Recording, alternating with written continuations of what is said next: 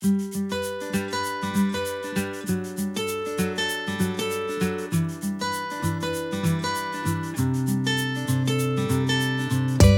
さんこんにちは。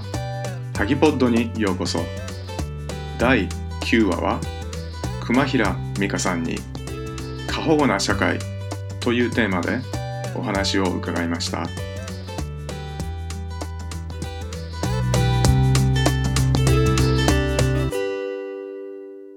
日本の社会を外からも内側からも見てみるといろいろなことに気がつくんですけども、常識が常識でなくなってきていると感じてます。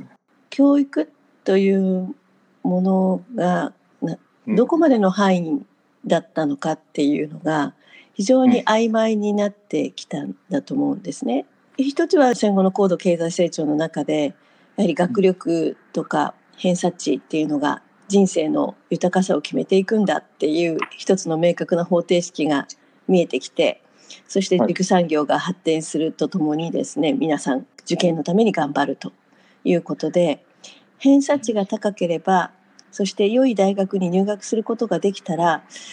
成功するっていうこの構図が出てきたんだと思うんですね。そこには人間性っていうのは1ミリも出てこないんですよ。学校がそれを担わなきゃいけないんですけども、だんだん塾が中心の社会、教育の社会ができていって、学校っていうのがじゃあ人間教育ができる場所になっていたかっていうと、それも非常にハテナですよね。特に上下関係で服従するという先生と生徒の関係の中で教育が行われていったので、上下関係の中で教育が行われていくと、先生の言ったことが全てであり、先生が正解だと言ったことが正解でありという中で、先生が言わないことに関しては自分で決めていいということになりますよね。誰かが決めていること以外は自由でいいっていう、先生がいなければ授業中に遊んでもいいみたいな感覚っていうのが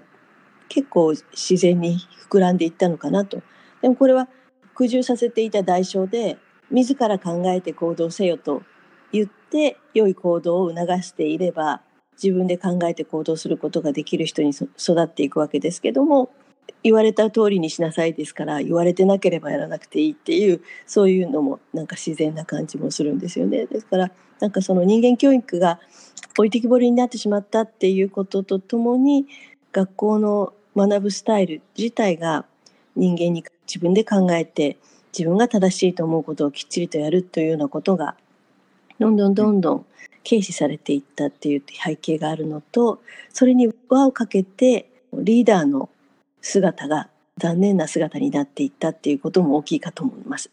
やはり社会の取り巻く環境っていうのはリーダーの姿で手本を示すっていうことになると思うんですが、例えば明治時代の方がたくさん生きていた頃っていうのは、彼らがやはり社会のスタンダードを見せていたと思いますね。しかしそういう大人もいないし、こうあるべしっていうのが見えない社会になっている気がします。学校を訪問者の立場で見て授業を参観して感じることは、先生の作業仕事が常に生徒の作業よりも大きいんです。教師の仕事量の方がはるかに大きいわけです、生徒に頭を使わせて一番大事なところは何なんだろうとかね、考えさせて、自分でまとめさせればいいのに、先生が一生懸命板書して生徒がそれをひたすらノートに移す。基本的に一人一人の子どもの成長に責任を持つっていう視点と、そういう姿勢が欠けてると思うんです。善意でやっているから本当に致命的ですよね。悪意はそこにないので、つまり何がずれているかの認識が全くないだと思います。先生が頑張れば頑張るほど勉強が楽しくないものっていうか、人生のためにこれはやり抜かなければならないけれどもそれほど楽しいことではないというような、なんかそういう構図ですよね。確実的に教え込む、そして授業は板書でというような、その辺の大前提がねずれてるから、主体性を上げるっていう方向にはいかないんですよね。やっぱり過保護の方に行ってしまうんですよね。もっとやればって手放していくっていう方向にもっとっていうのは全然起きないですよね。